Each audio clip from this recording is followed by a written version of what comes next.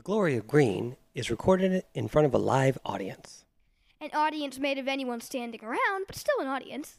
That's the audience.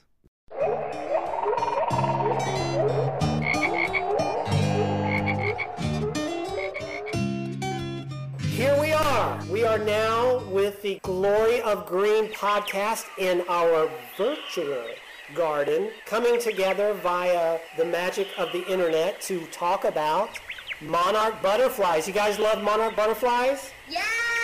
Yes! I want to know some things about Monarch Butterflies, and I would love if you guys could tell me some facts about them, because I don't remember all that I once knew about monarchs. So let's get started. Please say your name and share a fact. Okay, who's first? Me. Leo, yes, you are first. Would you like to share your monarch fact with us now? There are 4 different stages of the life of a monarch butterfly.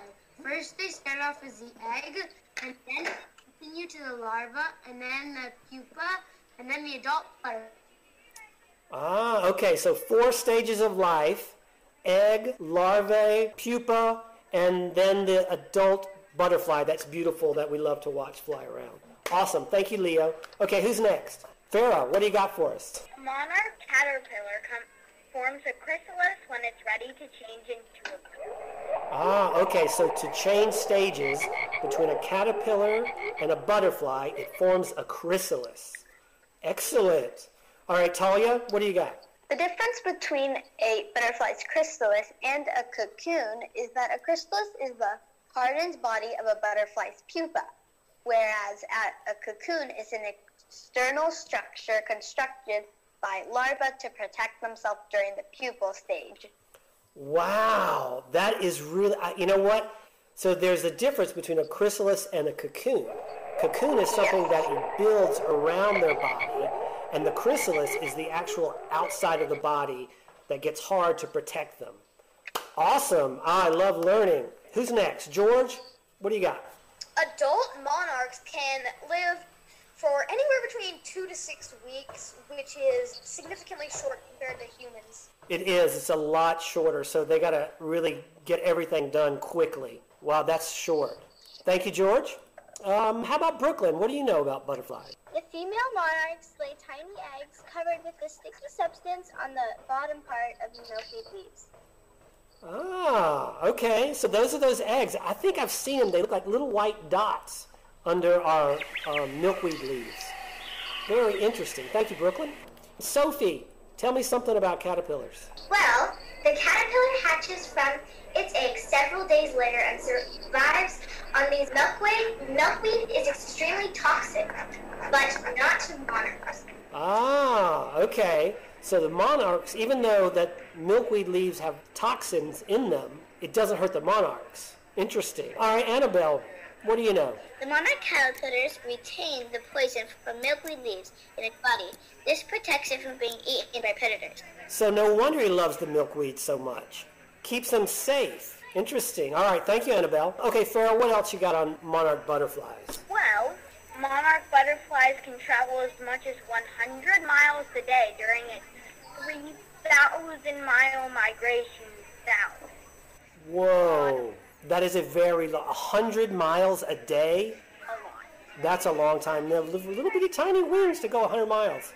That's amazing. Okay, George, give me something. During the monarch's migration, each butterfly relies on the huge amount of food it ate when it was a caterpillar to fuel it on the journey. Ah, interesting. Okay, so like plants, they store food in the seed. The caterpillar stores food in its body before it turns into a butterfly. That's magic. I love it.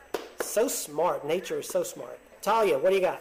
This goes for all butterflies. When they reach their adult phase, they don't excrete waste. Oh, butterflies, they don't poop or pee. That's interesting. Well, no wonder they can fly 100 miles, because they never have to pull over for a pit stop. That's all making sense now. Annabelle, bring it home. What do you got? Monarchs smell their antennae. Nectar and water are tasted by the sensory hairs on their legs and feet. Oh, interesting. So that's how they taste. I have learned so much about monarchs. This is really good. Thank you so much, guys. Anybody else have anything they want to share on monarchs? or butterflies in general? I do. Okay, let's hear it. Monarch butterflies are also like the traditional Day of the Dead symbol. Oh, really? Okay.